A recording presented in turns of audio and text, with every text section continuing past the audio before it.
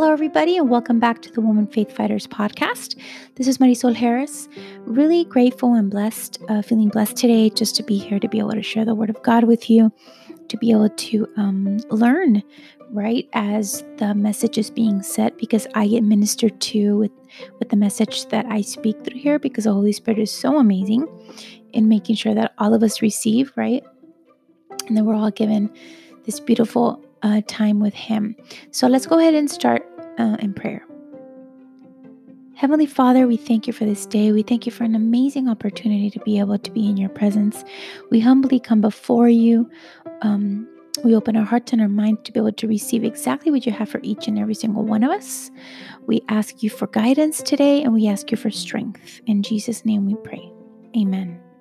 So today I'm going to be reading out of the New International Version, and I'm going to be reading out of Psalms 143, verse 8. And the word of the Lord says, "Let the morning bring me word of your unfailing love, for I have put my trust in you. Show me the way I should go, for to you I entrust my life." Hallelujah. Amen, amen, amen. That's actually one of my favorite scriptures.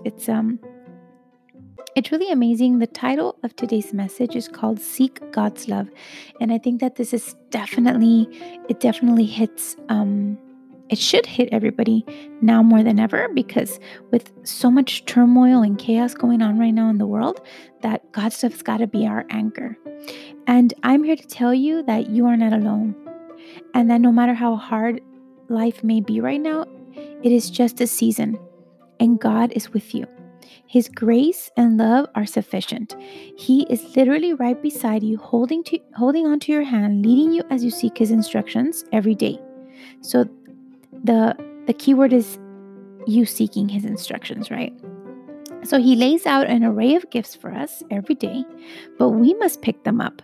We must pick them up. We must receive them with open hearts and use them as we need them throughout the day, because you can pick it up, but if you don't receive it and use it, then it's no good. You can pick it up and receive it, but if you don't use it, it's no good. So you have to do all three things. So He led me to this amazing psalm today that is my daily request to Him. I seek Him every morning for comfort, for direction, for love, and to surrender my complete life to Him so that He can lead me, because I completely trust Him in all things. I know that in my own strength, I can do nothing, because I've been there, done that, and it was not a pretty sight. You may wonder you may probably be asking yourself, how can you easily just surrender your life, right? Well, let me tell you, it wasn't easy in the beginning. In the beginning of my walk, it was very hard for me. I had a lot of trust issues that He had to clear out, kind of like clearing out the cobwebs, right? He had to clear out my heart and my mind of all these other things that had been planted in my life, from people speaking into me, because remember that the power of the tongue holds life or death, right? There's major power in your mouth when you speak. And there was a lot of things that had been spoken into my life that had kind of created these cobwebs, right? That's the way that I pictured it in my head.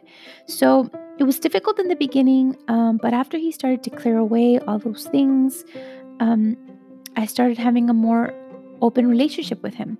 So, but as the days passed, months passed, years passed, and I allowed Him into every corner of my heart.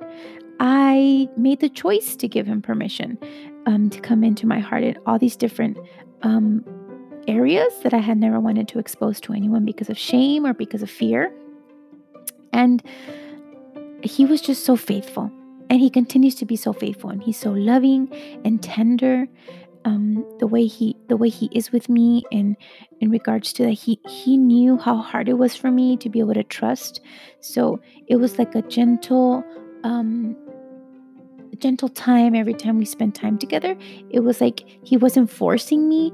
I myself every day was slowly, as I felt more comfortable, I would talk to Him. It was just amazing.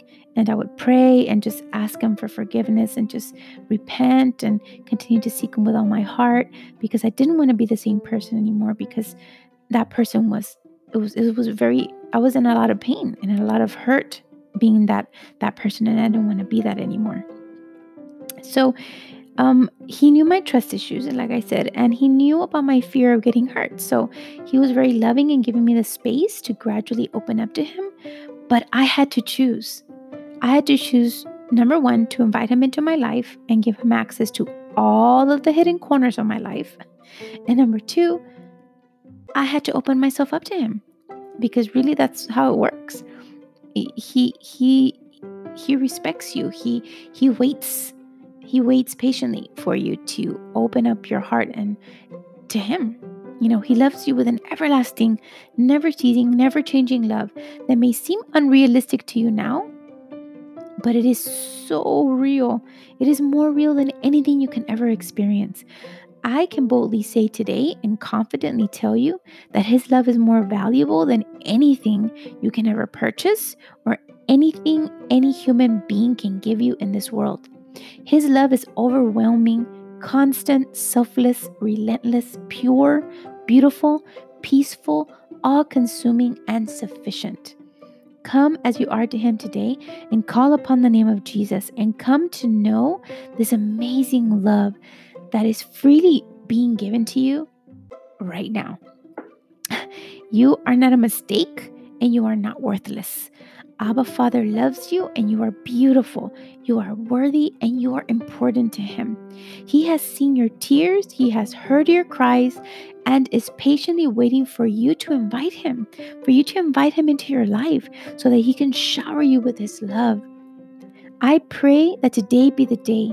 I pray that today be the day that you invite him into your life, that today be the day that you experience his beautiful, tender love, and that you feel his caring embrace of grace and mercy upon your life.